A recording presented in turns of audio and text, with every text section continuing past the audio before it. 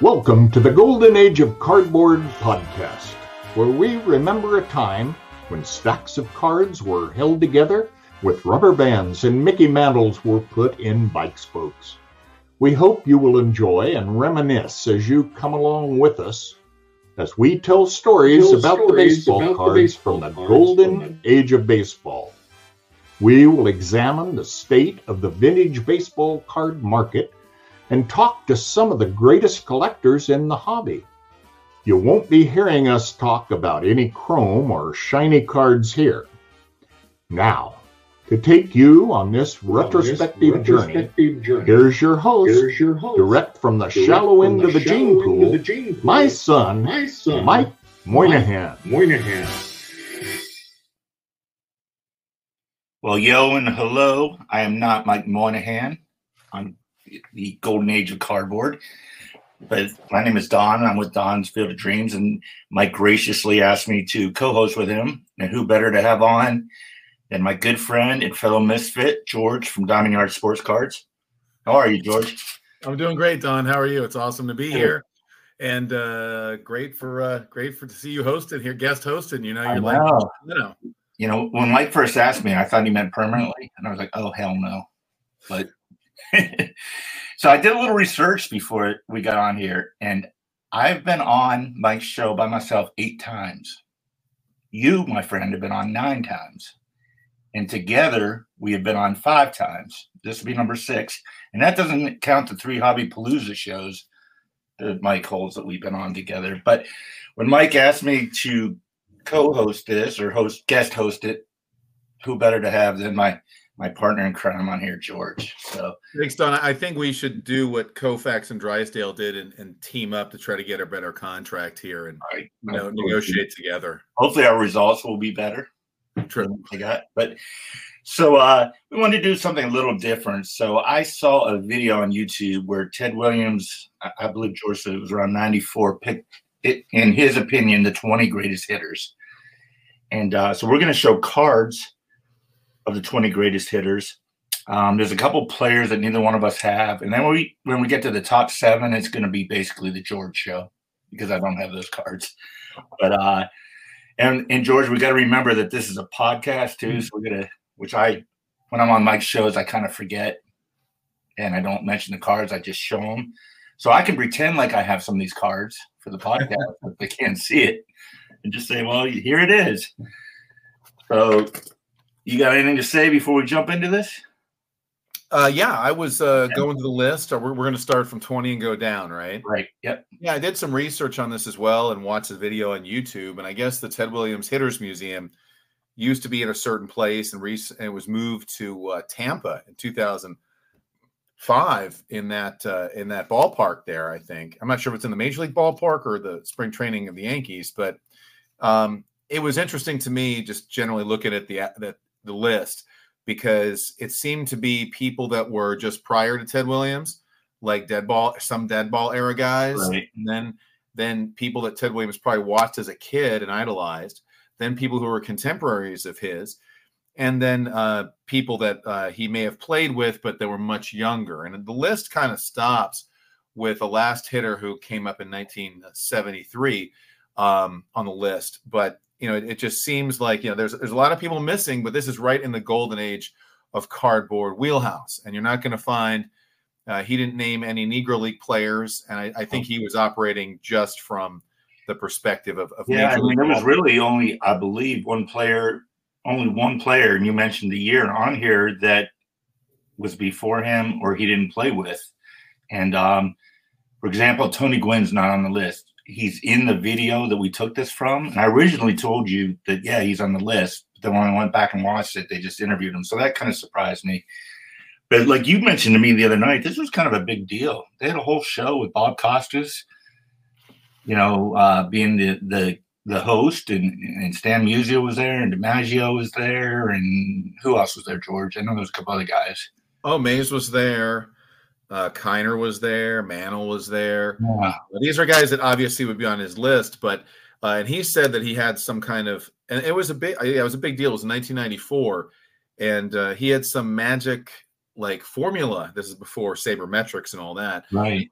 And I came to the conclusion that his formula was generally on base percentage plus slugging percentage, so OPS. It's not exactly that, but this list seems to track OPS, and there's certain biases that he has of players that he played with and he was very fond of.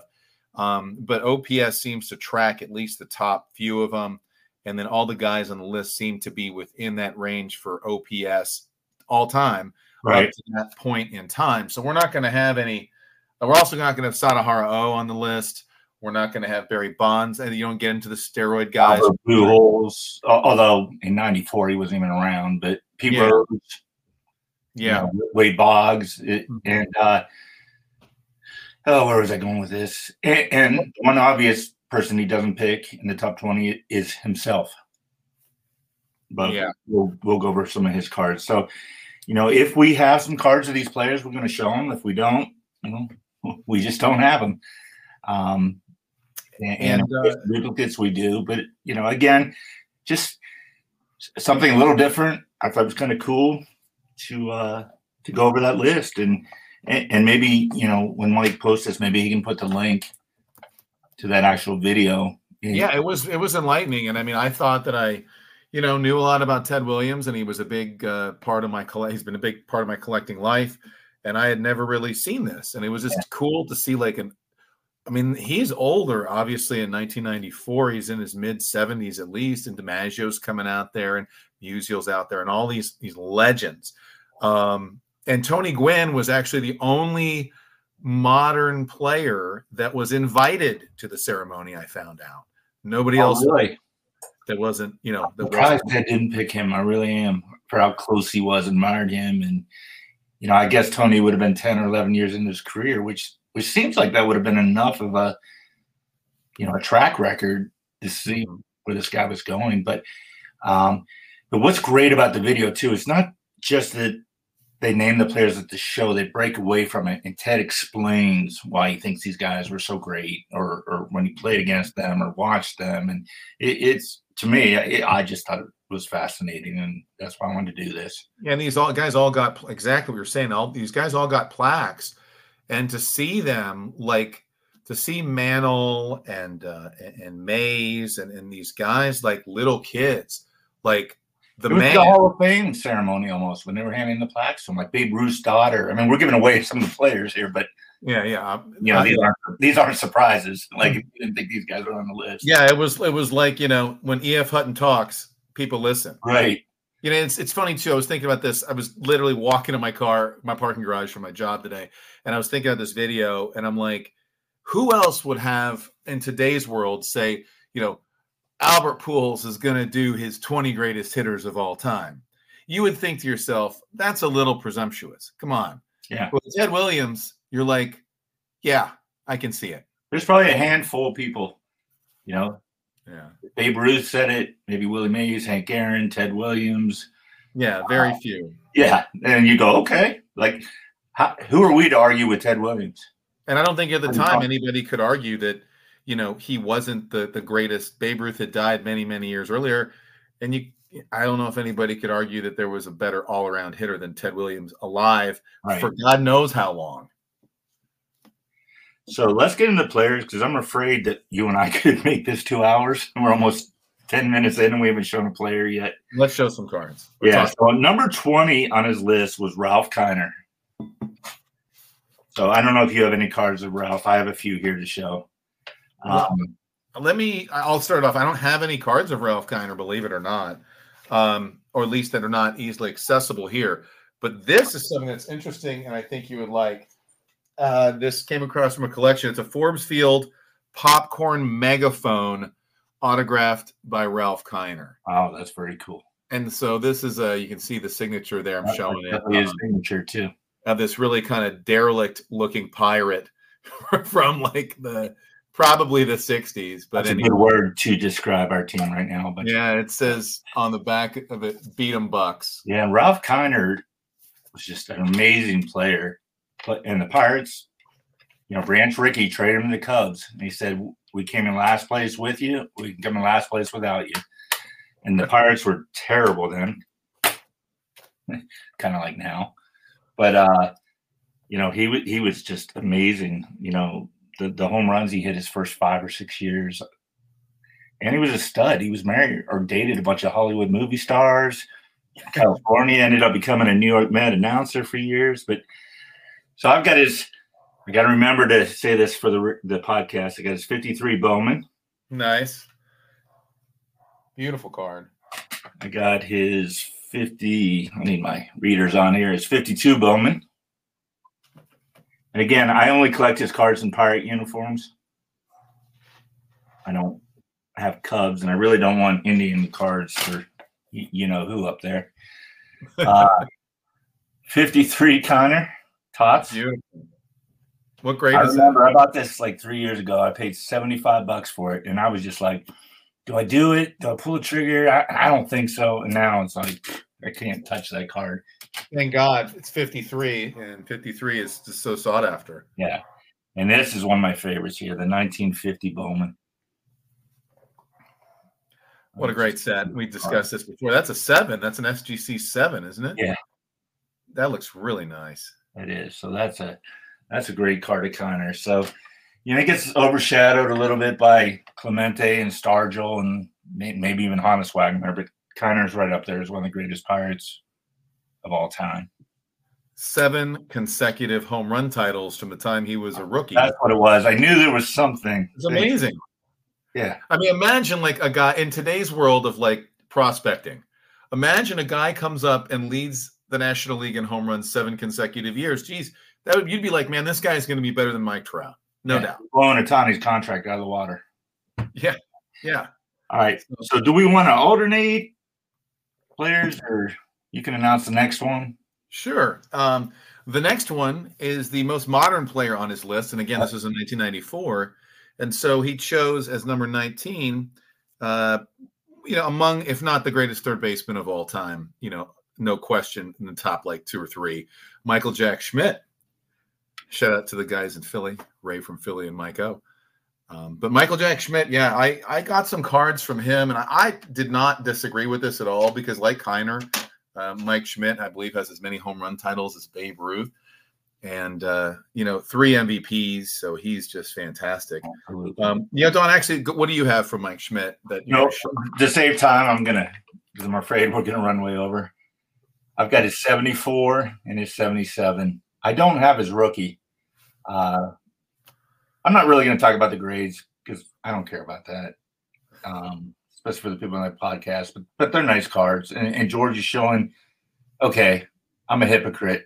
I was just those big guns, a 7 SGC on the 74, and George pulls an 8.5 to top me. So, well, no, it's just, I'm just kidding what I chose. But I like this card, as I do most second-year cards, way better than the rookie. Yeah, and for me, without the stash going on there, it's one of the rare cards without his mustache. I'm showing this one right now. It's 74 Topps Schmidt, and it's really interesting. These cards 74 shows a lot of the background of like spring training. Yeah, and it's really just I love the reds on it. There's a lot of like bold red colors. It's really cool. I picked out here's a Slurpee coin from back in the day, if you can see. Thought that was cool. And then he got some high grade like 80s cards. This is back-to-back MVPs. He won the MVP in 1981. This is a PSA 10. And then he won the MVP in 1980. And I really like it. I would click on you to make you, if I knew how. Sure. Well, you know how to do that? Yeah, heck with it.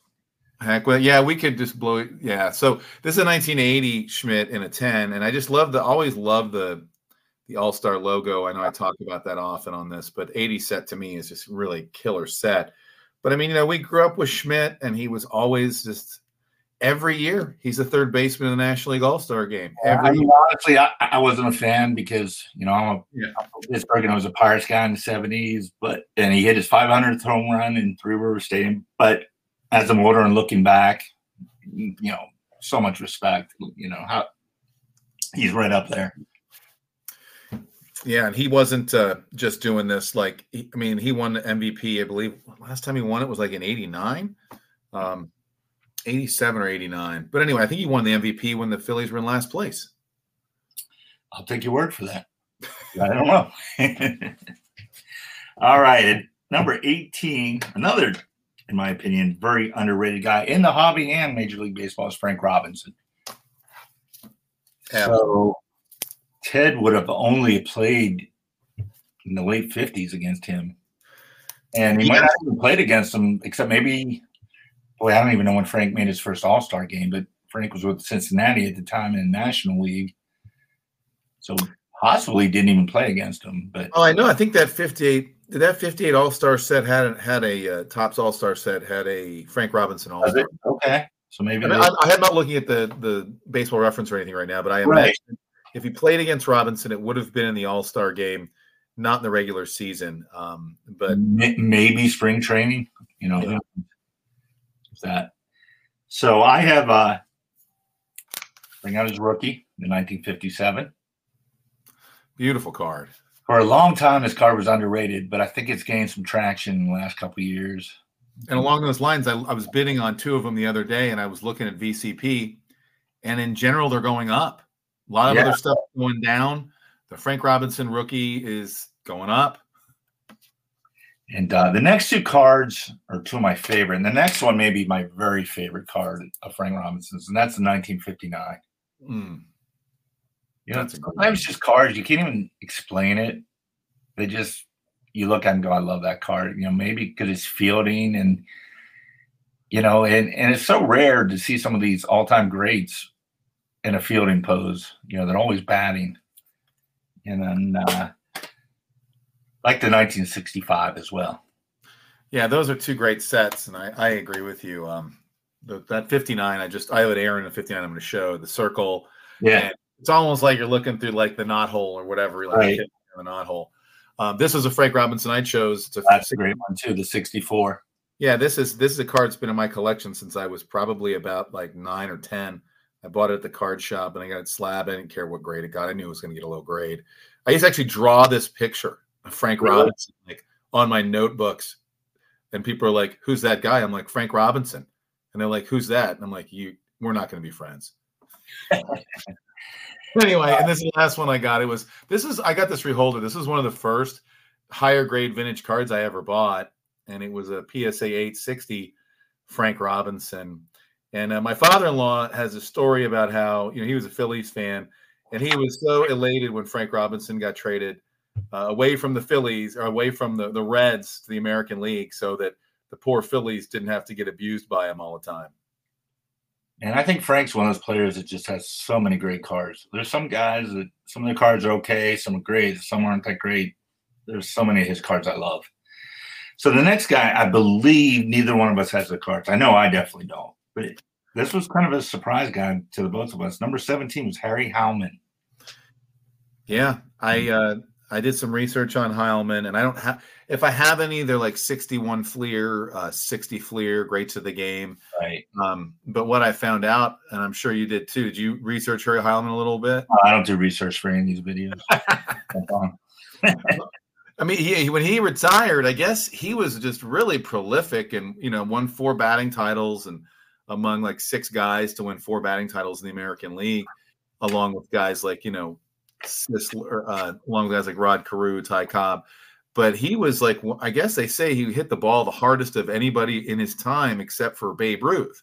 But he was slow, like really slow. Okay. And so his nickname was Slug, I guess, for the fact that he was slow and he could slug. Right. Pretty cool. But Harry Heilmann, I think is, the more I look into it, the more I think he's probably pretty underrated, considering if Ted Williams thought highly of him, maybe we all should re-examine him a little bit. Wonder, and again, I haven't looked at any of his cards on eBay or VCP, but I wonder if those are cards that pretty reasonable, maybe, because other people don't realize how good he was. That's true. Seems like, again, I'm not an expert on Harry Heilmann cards, but I am. He wasn't in. He was kind of in that spot where there weren't a whole lot of cards of him. Right. Okay. He didn't play in 33. His last year was 32, and he retired because he apparently got a bum wrist, an arthritic wrist, and he retired at 37 after sitting out a season. But he couldn't couldn't do anything anymore. And I guess, modern science would have been helpful to that. But according to Baseball Reference here, I mean, he was in the top 15 MVP voting on 7 occasions and in the top 10 on 5 occasions, if that tells you how prolific he was. Okay, we got to move on to the next guy. We'll never get through all these, but I'm a little surprised the next guy on the list at number 15 was Johnny Mize. If I hadn't seen his video and you said pick the 20 guys, Howman and Mize would not have been on there. So I've got 52 tops, Yankees. Mm-hmm. And that's 52 Bowman. 51 Bowman. No, it's 52. Is it 52? Okay, yeah, sorry. That's all right. I read the top. That's how I knew. So I don't mean to. Do you have any Johnny Mize cards? Again, I don't have any like around that I've really like pulled out or anything. Blow over him for the sake of time. What's that? Well, we're gonna blow past him then for the sake of time. I know that Mize had. I had a 52, but I mean, just another amazing hitter, high on base percentage. And, obviously Williams thought a lot of him. And we skipped over Mel Ott, too. I think Mel Ott was number 16. Oh, my, we did. And, yes. We're on another situation here where I had Mel Otts in the past. I recently had a 33 Gaudy consignment, and I thought about keeping the green Ott, the one that's the portrait. That's gotten a lot of traction lately, really. But I don't think Mel Ott, George, because there is a whole another side of this. Just here's the podcast. We're going to just say we have all these cards. But the YouTube people, they already know. The podcast people might not know. So they're like, wow, they're really showing. They have all these guys showing some great cards that we don't have. But yeah, Master Melvin, another contemporary of well, no, he was ending his career. I'm not surprised you don't have his card. I know you said you had it, but with how great your collection is, that's not one of the guys I thought you wouldn't have. So I'm bummed about this next one because I looked everywhere for this card and I can't find it. I cleaned up the card room and put it in a box. And number 14 is Al Simmons, and I have his 34 Diamond Stars card. Mm-hmm. And it's not graded. That's probably why I can't find it. It gets stuck in a box. But so I'm upset with myself that I can't find it. But Al Simmons, Philadelphia A's, I believe is with the Chicago White Sox. Probably another underrated player. Oh, I think so too. I mean, again, I'm looking at Baseball Reference MVP voting top 5 4 times, top like 11 like 7 times. Al Simmons. I had a 35 4-1 Mickey Cochran Al Simmons that I sold recently, but it pained me to sell it. It was a really nice card and a really colorful card. But yeah, Al Simmons. I mean, gosh, it's right during the time of Babe Ruth and Lou Gehrig, and you think if it wasn't for Babe Ruth and Lou Gehrig in the American League, maybe people would be talking more about Al Simmons. Right. He just put up like 165 RBIs one year, 152 years. It was just a really prolific hitter for both teams. He went to a couple different places, but obviously, I was on the Philadelphia A's, which they were like one of the greatest teams, a dynasty, even amid the Yankees. The Yankees did not want to play them. All right. So number 13 is Tris Speaker. Let's see what you got, George. I only have one card of his.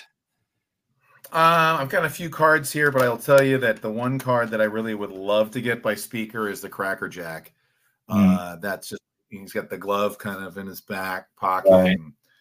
Great card. I have some of anybody? What's that? You have Cracker Jack cards of anyone? I do not. I've been trying to pick up a few, but they're quite pricey.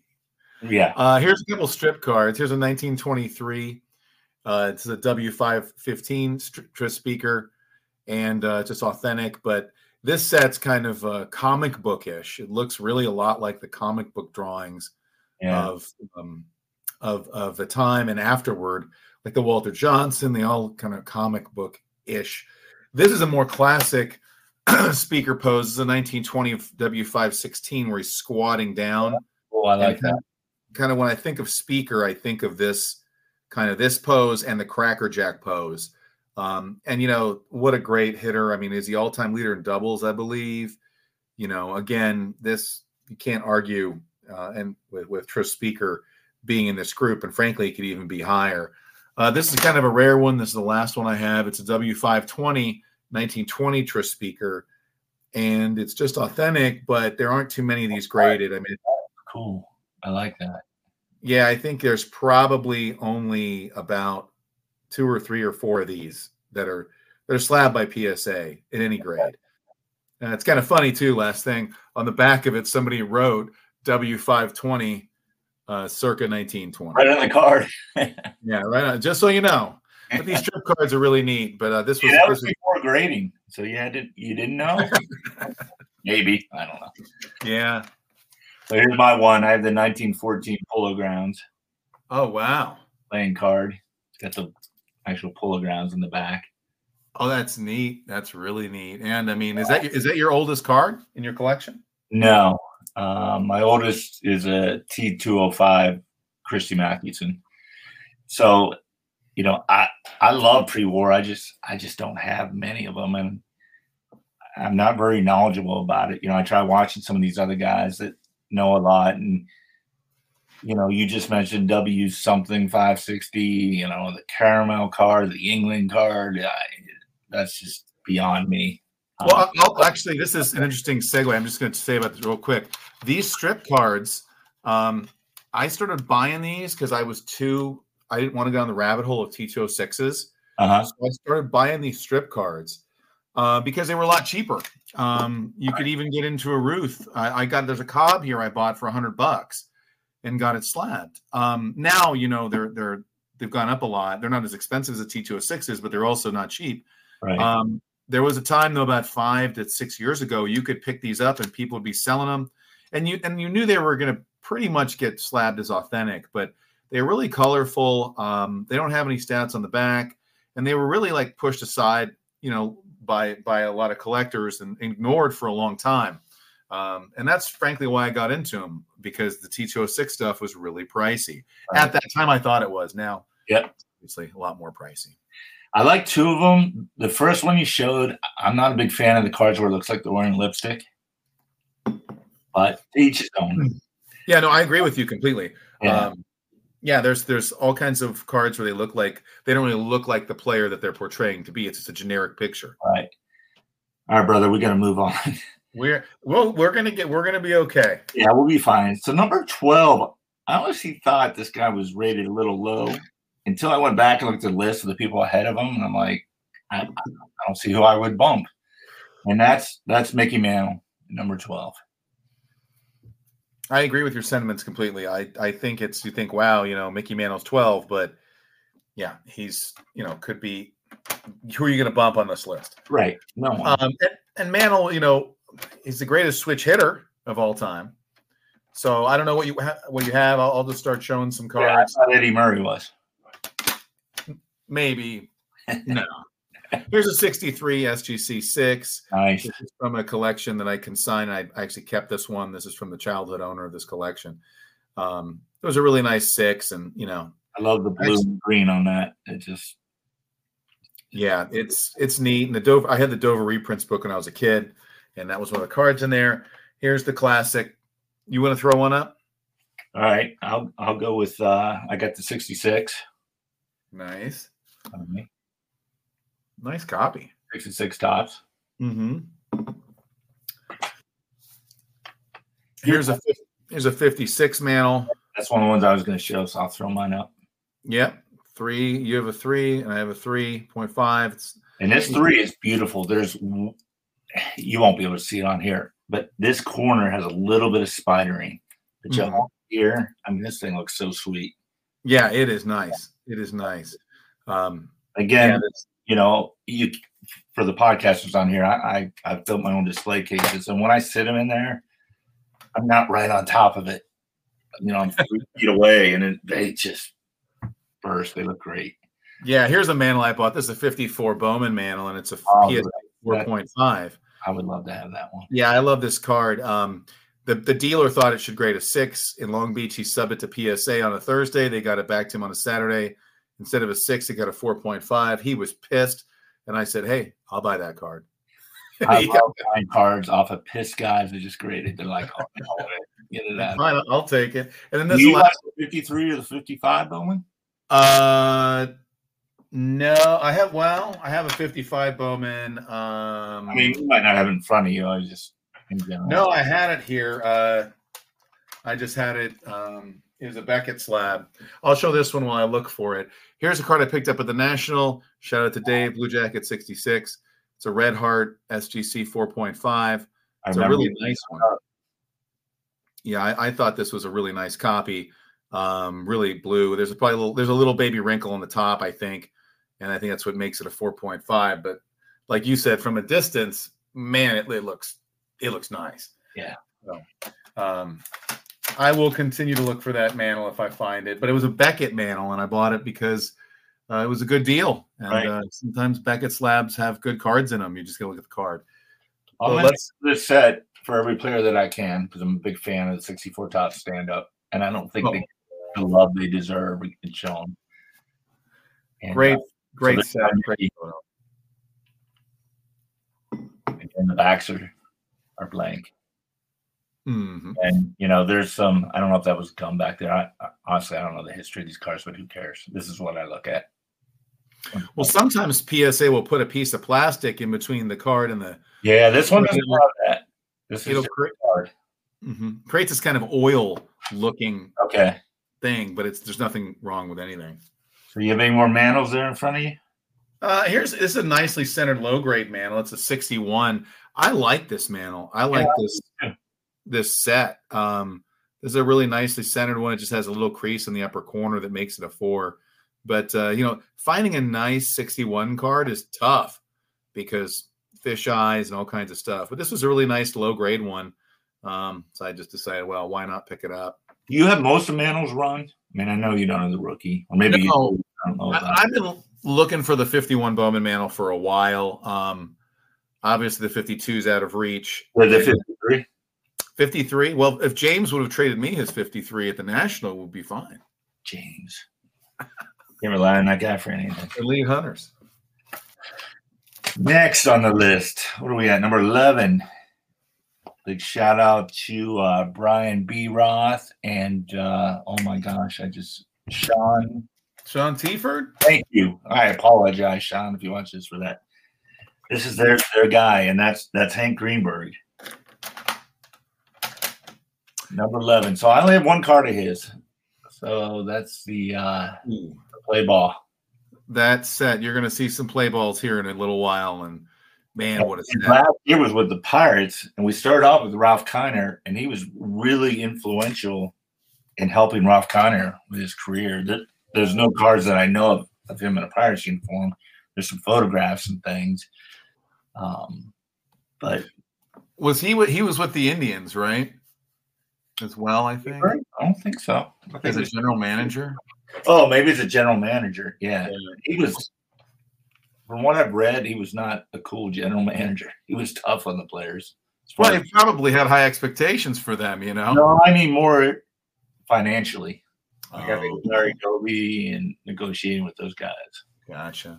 I have one Hank Greenberg here. I've had others in the past, different types, but this is from B. Roth. I told him I was looking for a Greenberg rookie, and he hooked me up with this one. That's a beautiful. I love that card. And it's an SGC 1.5. Yeah. But tell the podcast audience what year that is. 1934 Gaudi, Hank Greenberg. And, it's got that marine green background. The centering's really good. There's a corner crease on the upper right-hand corner. But other than that, the green background is really what makes it for me. And it's really cool to me because you have this guy who's one of the greatest first basemen of all time. And at the bottom, it says Lou Gehrig says. Right. And you have another, you get two of the top 5 first basemen of all time right there. Yeah, you got Lou Gehrig and Ted Williams saying he's one of the greatest ever. Yeah. So big fan of that. Big fan of Hank Greenberg. Lost years to the war. Just, I think, highly respected in the hobby. And this card's gotten a lot of traction too lately because people are recognizing the importance of Greenberg. It's just a beautiful card. All right, number 10. The Say Hey Kid, Willie May. Well, go ahead. All right. Well, let's see what I have And you here. can't say no to this. You knew that you would have to put him on the list. Absolutely. Man. Willie Mays was on any list of all-time best arm, all-time best fielder, all-time best base runner. Top five, five-tool player. Yeah, everything. And you know, the closest I think that come to him is Ken Griffey Jr. I'm not saying that he was a better hitter than Barry Bonds. I'm talking about five-tool. Because I think Griffey was a better fielder than Bonds. And maybe a better arm. Questionable on the arm. Yeah, when Trout was younger, he was kind of like this too. Right. When he used to steal a lot of bags. So what do you have there, George?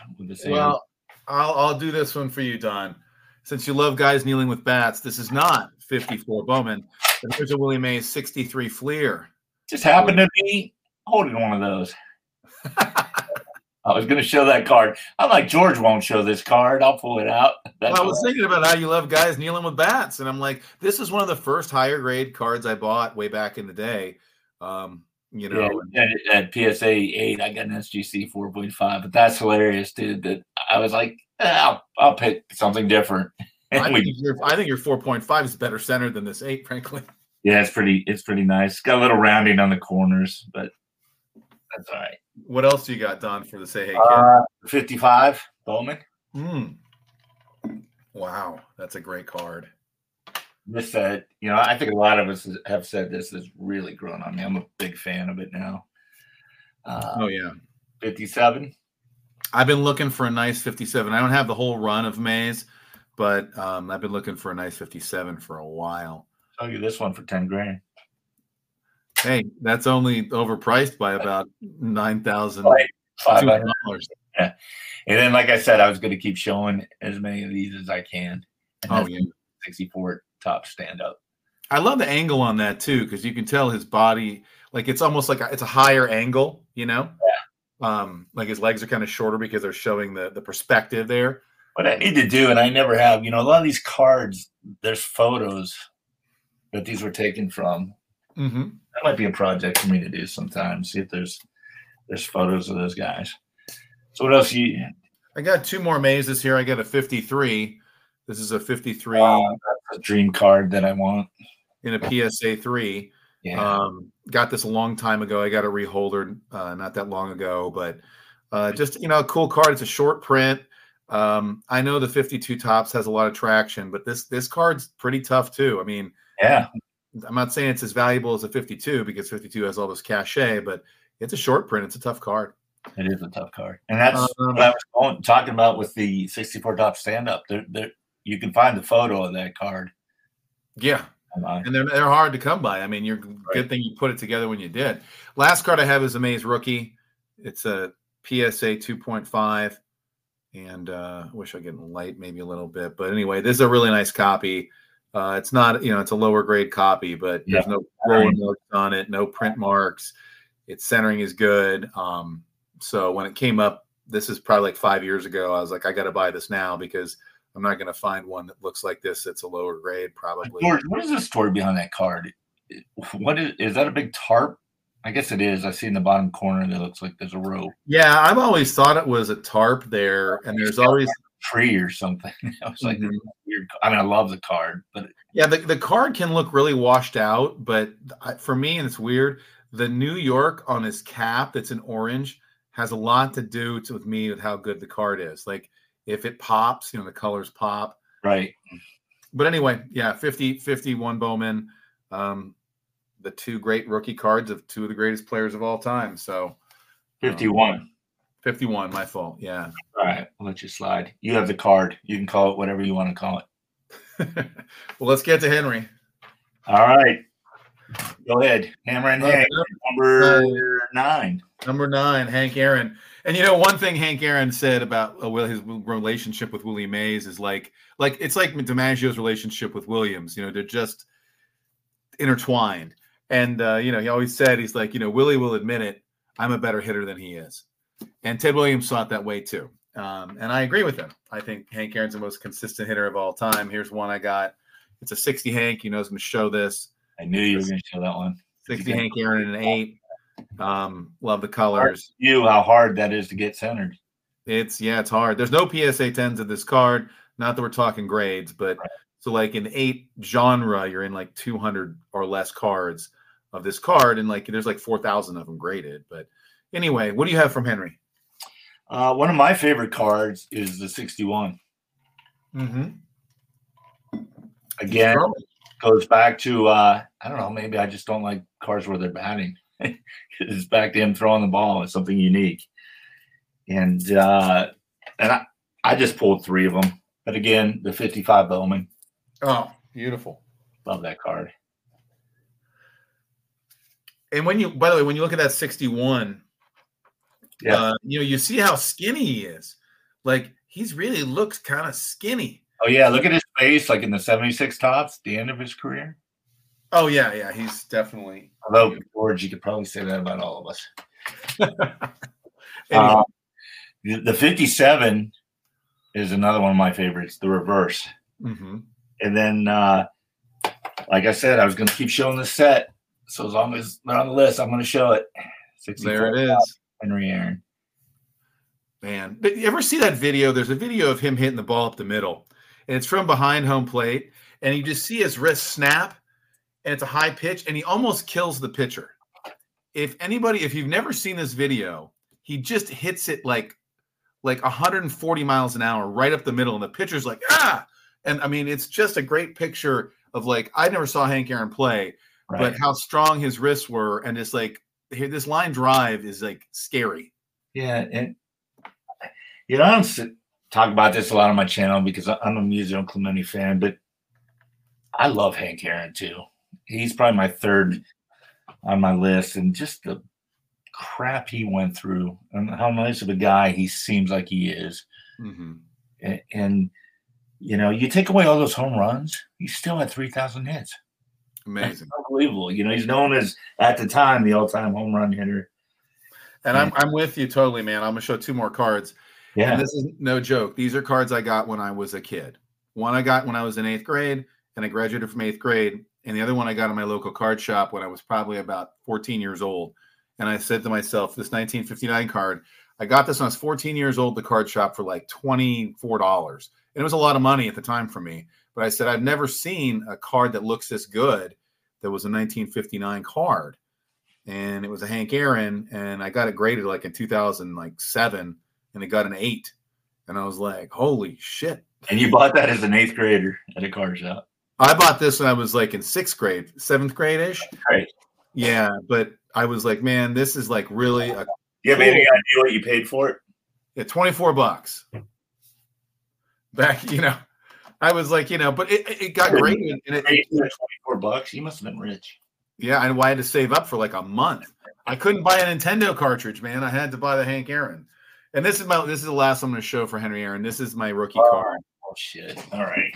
And this is a 6. I'm not gonna let you show. Okay. And I bought this. I got this from my. Are you gonna do it? Double Henry Aaron's. Double Henry's. That's a beautiful card. Well, so is yours, man. No, this is just.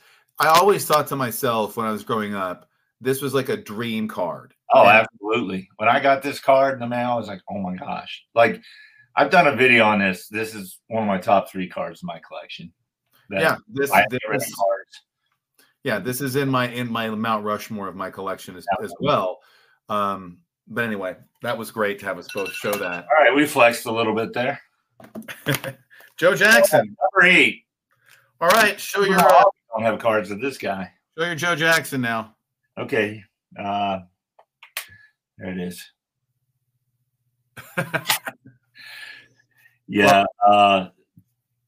Shoot. The freaking movie my channel named it the movie is about Joe Jackson, but to get his cards, man, there's only a few of us that have those. So, yeah. What is it? Standard and Bar that Andrew Enough Said Cards has. I think Dave has the card. Or Mangini probably has one. Yeah, I know. What kills me, and this is a Joe Jackson story. What kills me is that about 4 years ago, I was looking. I told you about the strip cards being cheap. Yeah. And there's a Joe Jackson strip card, and it's a really cool looking like image. It's got a yellow background, And I said to myself, and it came up right before a Long Beach show that I was going to, and it was, I think it was an SGC authentic, but it looked like it was in really good condition, and you can actually just cut the corner off or cut where the lines are and probably get a grade. And it went for like $1,800, and I didn't buy it because I was saving for the show. And then now the card's $8,000 to $10,000 and untouchable. So Joe Jackson, though, on this list, I mean, you know. So if you had a Hall of Fame vote and he was eligible, or do you think he should be eligible? Would you? Obviously, if he's eligible, yes. If he's eligible, yeah, he's in.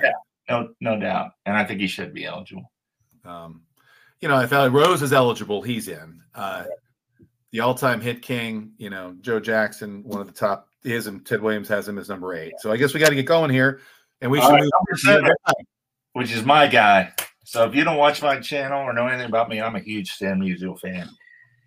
And this is another guy I thought Ted would have higher, not because I like him so much, but there's so many videos. First of all, they're contemporaries, and they had a ton of respect for each other. One, that they felt Stan felt Ted was the best hitter in the American League, and Ted felt Stan was the best hitter in the National League in those times. And there's plenty of videos of those guys talking on here. But again, who are you going to get rid of that's ahead of them? No one.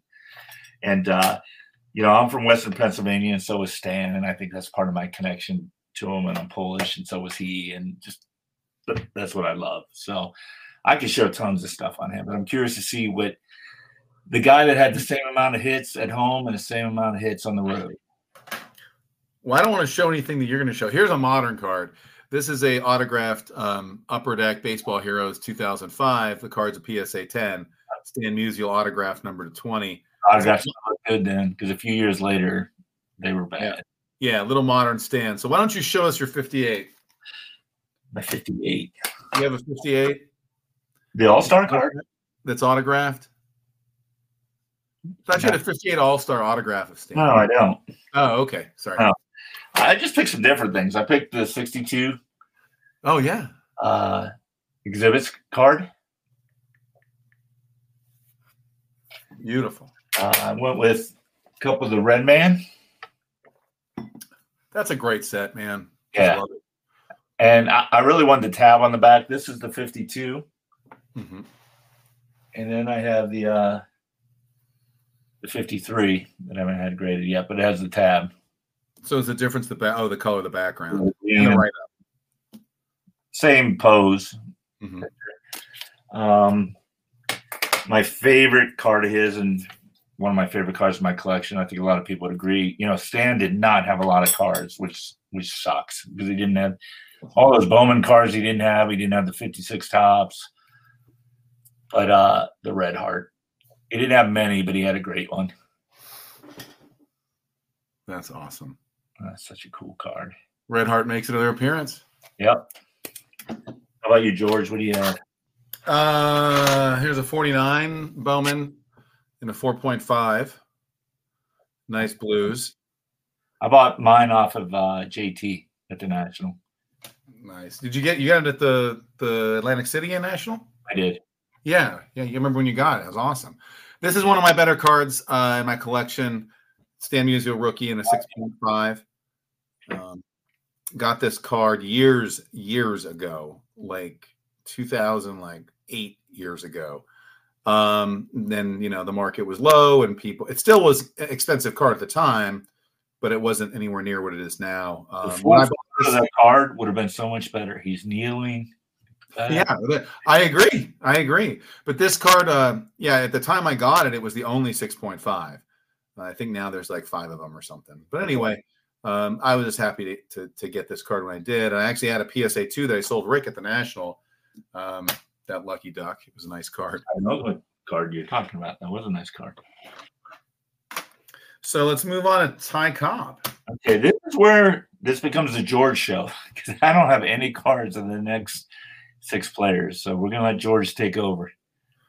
Oh, I'm not a huge Ty Cobb guy, but here are some of the strip cards, but they're really nice. I bought this for like $100 and got it graded, and it's a 1926 Ty Cobb. He was a manager at the time, Now I know you don't like the guys. Yeah, I don't love that card. You don't love that card, but it does look like Ty Cobb. I mean, he's got a very maniacal look. And I'm not saying if the price is right and I have no Ty Cobbs that I wouldn't buy it, but the background too is really like black cherry. It's a really nice copy.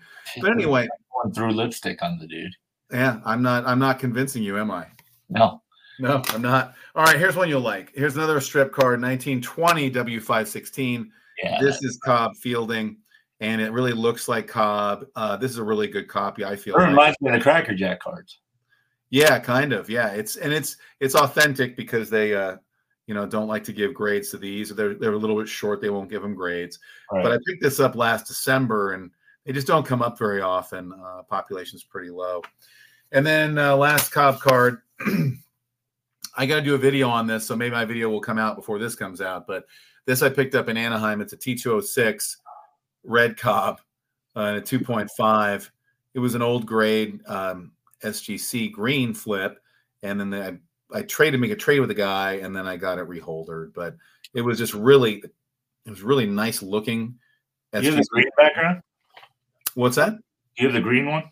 No, this is the only one I have. Okay. That's beautiful. That's a great looking 2.5. Yeah, I thought so too. That's why I said I did what I could do to get this card off this guy, and I just traded him like 3 items and some cash. But the items I traded him were not rare. This is not rare either, but I just wanted to find a good copy. So yeah. I don't see, Ted Williams, Ty Cobb. I mean, he had to be on the list. So we got to keep going, I guess. Number 5. Yeah, I'm gonna let you run with it, brother. I don't want this to be like me showing. No, I mean, I'll chime in, but okay. So Joe DiMaggio. Joe DiMaggio is one of my favorites. I've been trying to buy the Gaudi Joe DiMaggio. Here's a leaf, 48 leaf Joe DiMaggio in a 4. It's really green and really pretty well centered. I just think this card is awesome, and the set's awesome, frankly. And along with Ted Williams, this, and I'm just going to show Ted Williams with this. These, to me, are 2 of the most beautiful cards in the hobby. That's the play ball. Play ball Ted Williams. No, in a 4, and there's the Joe DiMaggio in a 4. Yeah, the one where he's batting. Yeah, so I mean, these to me, like, if I only get one, that's probably the one I'd go after. Well, I'll tell you this card, this Williams card of 41 play ball is super undervalued still. Yeah. It really is. You can get into a nice copy, like a 1 to a 2, and it is just a great card. It's so beautiful. I think it's his most beautiful card, frankly. But Joe DiMaggio's who we're talking about, and I mean, this like midnight blue Joe DiMaggio. I'm gonna show you one more card. It's a 40 play ball, and it's great, but it's not as striking as the 41. Anyway, Joe DiMaggio, last card I'm going to show is a 5.5 of a 40 play ball DiMaggio. Yep. This is the only 5.5 that's out there, actually. By PSA. The actual photograph of it. Yeah, and it has a little pennant right there, like you have an all-star game thing, a little pennant. I didn't notice that. Yeah. Or just no, all the Yankees have it. It's kind of a cool thing. But anyway, it says 1939 pennant on it. And that's a 5.5. I actually bought this right when COVID happened, and I'm like, I got to buy this card now because it's going to go up probably. And again, I learn something new every time I go on with someone. That's cool. I didn't know about that pennants. So next one is Rogers Hornsby. Do you have the Fleer card of Rogers Hornsby?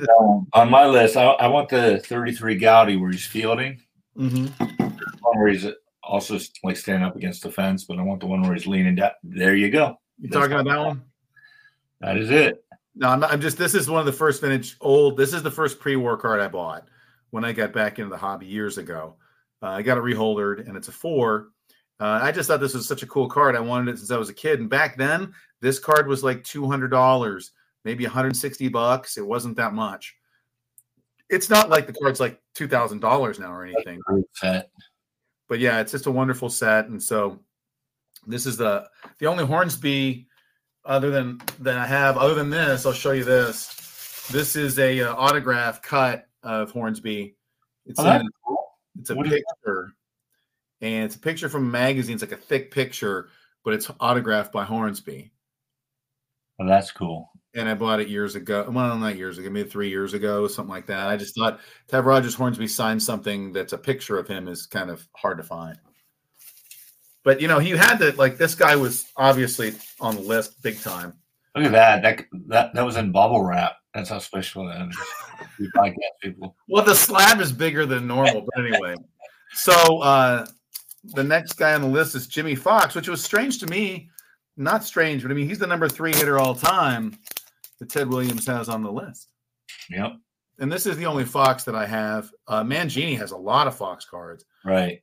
This is a 41 play ball. Again, love the play ball set. So many awesome stars in it. You showed the Greenberg. Here's the Fox, Williams, DiMaggio, Hubble's in it. You know, this is a great set. Dr. Beckett talks about how it's his favorite set, and I think it might be mine. I'm with you. The Bobby Gore in that set is one of my favorite cards that I own. Just the art. Oh, yeah. All these great nicknames and stuff on them, too. And the Art Deco. Like, you know, Scott with Reindeer Studios, this 41 play ball Satchel Paige. Yeah, that he made for you. I'm trying to see how do I do this? There's my Clemente Musial that he made for me that he made after he made yours. Yeah, 41 play ball Satchel Paige. Right there. So what do you think of the Gowdy Fox where he's catching mask off? And I don't know. A lot of people like it a lot. One of my favorites of his. Yeah, I'm not a huge fan. Sounds bad. I like the card. I can't deny that the card is awesome, but at the same time, I'm just, it's not one I'm searching for right now. Right. If I'm Diamond Stars, I'm searching for Lefty Grove right now, which I believe I just screwed up tonight and got outbid on one that I was trying to buy. But anyway. It's a nice one because you texted me a photo of it, so I know what you're talking about. Well, my internet on my phone went down. I'll bid for you.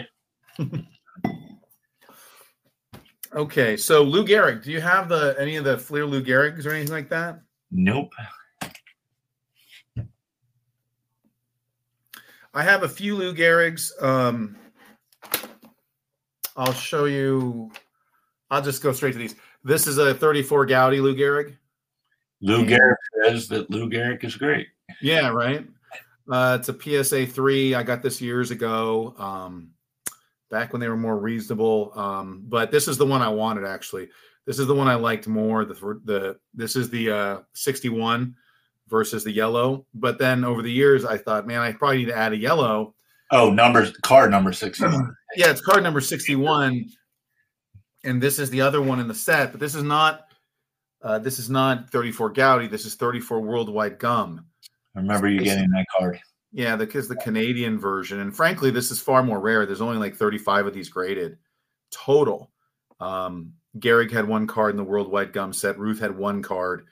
But it looks just like the 34 Gowdy. So these two together are pretty cool. But I do not have the Gowdy of the 34. I don't have the yellow of the 34 Gowdy. But anyway, yeah, I mean, Lou Gehrig, he's number 2 on Ted Williams' list. I mean, that says a lot. Yeah. I know that, you know, I don't know who's more productive in the time they had than Lou Gehrig. I mean, his RBI totals are just insane. His batting average is insane. So, I mean, the reason we have 3 and 4, I mean, he's number 4 because he was the number 4 hitter, right? Right. Yep. That's how they did it back then. So I think most people know who number 1 is going to be, but yeah, you have any issue with that? With that? You have any issue with number 1? I do not, except for maybe the guy that made this list. Yeah, on the OPS list, he's number 2. Okay. After Ruth at that time. So Ruth wise, here's a Gowdy 4-1 Ruth in a 4.5. Bought this years ago. It's when he played for the Braves and has Rabbit Moranville on it and some guy Brandt in the bottom corner. It looks to me like Rudy Giuliani. He does. That is Rudy Giuliani. That is a spitting image. Anyway, so that Ruth is one that, you know, I'm really happy to have. This is a card I have on consignment, but it's the same picture. But I'll just show it. It's a 1.5 of the green Ruth It's a really nice copy. Not my card, on consignment, that I'm going to be moving hopefully soon. But for me, it's the same picture as I would rather have this card than the 4-in-1, frankly. Yeah, I agree. And then the last one I have here is the 33 Gaudy full body pose. And this was a good copy. The back has some glue on it, and so that's why it is 1. But it looks pretty good for a 1, and I bought it a long time ago when what I thought was a lot of money at that time, but things have changed a little bit. But yeah, I just don't think you can go wrong. I mean, Rick just did a video, Vintage Oddball Cards, of a beautiful York Caramels Ruth he picked up. I mean, can't go wrong. Jay Stottlemyre, he's got a great. Jay and Rick's bought one of Jay's former cards. Mm-hmm. So Ted Williams cards. Yeah, we got to show some Ted. I mean, he's the guy that made the list, and he didn't put himself on the list, so it's kind of surprising because he's a little bit arrogant. Oh yeah, I mean, I imagine that he probably would have. I mean, he knows he's on the list, right? I mean, he knows. I think so. Other than Bonds, I mean, I think if you're talking about the greatest hitters of all time, all-around hitters, it's Williams and Ruth. And I mean, and Bonds can be in the conversation if you want him to be, but if it's not one of those 3 guys, I have no idea who it would be. Right. So what did you pull out this year? I'm waiting for you to show me some tabs. All right. You're showing too many cards. Well, I'll go with the 54 where he's got 2. The first one, the set, and the last one. So what do you got there? You got PSA 4.5 of the orange. 4.5 in the orange and 2.5 in the yellow. And the yellow's actually looks nicer, except somewhere on here. See, that's when you know it's a good card, when you can't find where the crease is, but you know there's one on here. Yeah, if you say to yourself, why is that a 2.5 or whatever? I know I've seen it before. There it is. So it took me a while to find it. There's a slight crease going here, but that's the beauty of buying that card in that grade, because if it takes you frickin' a minute to find the crease. Oh, yeah. And I personally like the yellow one better than the orange. I like them both, obviously, but if I could only have one, I'd probably go with it. Yeah, and he bookends the set, first card, and I think 250. Beautiful cards. Yeah, you nailed it. What do you have? I'm a big Ted Williams guy. Here's the 54 Bowman in a 3. Yeah, it's a nice one. I mean, it's not perfect, but it's a 3. But man, I liked it. The color was good. It's just the rounded corners that make it a 3. And there's a short print. I believe who they put, was it Bobby Dorr or Johnny Pesky that they replaced him with? There's a guy that used to host this show that liked that card so much he bought it in SGC. And he's a PSA. Yeah, he broke down. He did. I'm looking for my SGC stuff, but this stuff I don't have SGC stuff, but I wouldn't be averse to it. Here's a Burke Ross 52 Burke Ross in a 4.5. This card wasn't expensive a long time ago. Burke Ross was kind of poo-pooed by the collecting community for a long, long time. And then people realized, man, there's not a Ted Williams 52 card. Right. This is the only one. So it's really nice with the blue background, the blue and the red. And anyway, do you have any more, Don? Yeah, I got the 57.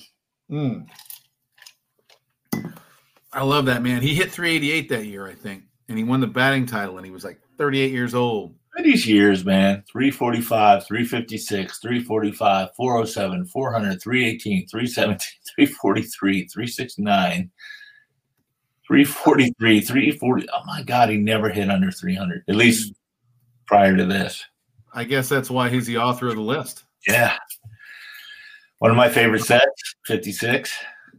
That's a great one. Really nice. Born 1918. And then I think you might be showing this card because you mentioned you had some of the older Bowmans, but I do have the 50 Ted. Oh, that's nice. I do not. I have a 51 Bowman, but I do not have a 50 Bowman. Man, that's a great card. Yeah. So that's the extent of my Ted collection. Well, I got one more to show you, and it's probably one of my best cards in my collection. It's a 39 play ball Ted Williams in a 4.5. And I got this years ago at the Long Beach show, but I just couldn't. I saw the centering on this thing, and I'm like, I got to buy this now because somebody's going to come in and buy this card in like 30 minutes if I don't get on it. But anyway, I don't typically like black and white cards, but that one's awesome. Yeah, it's quite a card, and I think it's probably the number 9 on the back, the follow through. It's just, and he's young. Oh yeah, I mean, I know a lot of people don't like the black and white cards too. I get it, but this is the Ted Williams rookie. There's no alternative rookie that I know of. This is it. So anyway, yeah, that's a card it's one I'll keep forever, I think. So we went through the list. We included Ted. Who were some guys? Obviously, the guys he didn't seem like didn't really see Pujols' career, but maybe that he would have seen that you thought, surprised you didn't pick that guy. Like I have one glaring one. Yeah, I did too, and I bet we have the same guy. He's a Pirate, right? Yeah. Yeah. Why is Honus Wagner not on the list? Oh, you put Clemente. No, I picked Stargell. Oh, yeah. No, I'm kidding. Clemente was my pick. Okay. Yeah, because I was thinking in that era, like he didn't have Banks, he didn't have K-Line, he didn't have Clemente. Not Killebrew. Yeah. And I guess when you look at that era, the only guys he picked out of that era were Aaron, Mays, and Mantle. And again, the top 20 is like, who's he going to throw out? Like, yeah, pick 20 players. I mean, he went with what he knew and what was his era in a little bit before, but yeah, I know that like for Hank Greenberg, for example, I put on there that I saw that apparently he talked about hitting with Hank Greenberg the most of anybody in his entire life. He would talk with Hank Greenberg all the time about hitting, but I was surprised that he did not put in Honus Wagner. I was surprised Wagner was in there.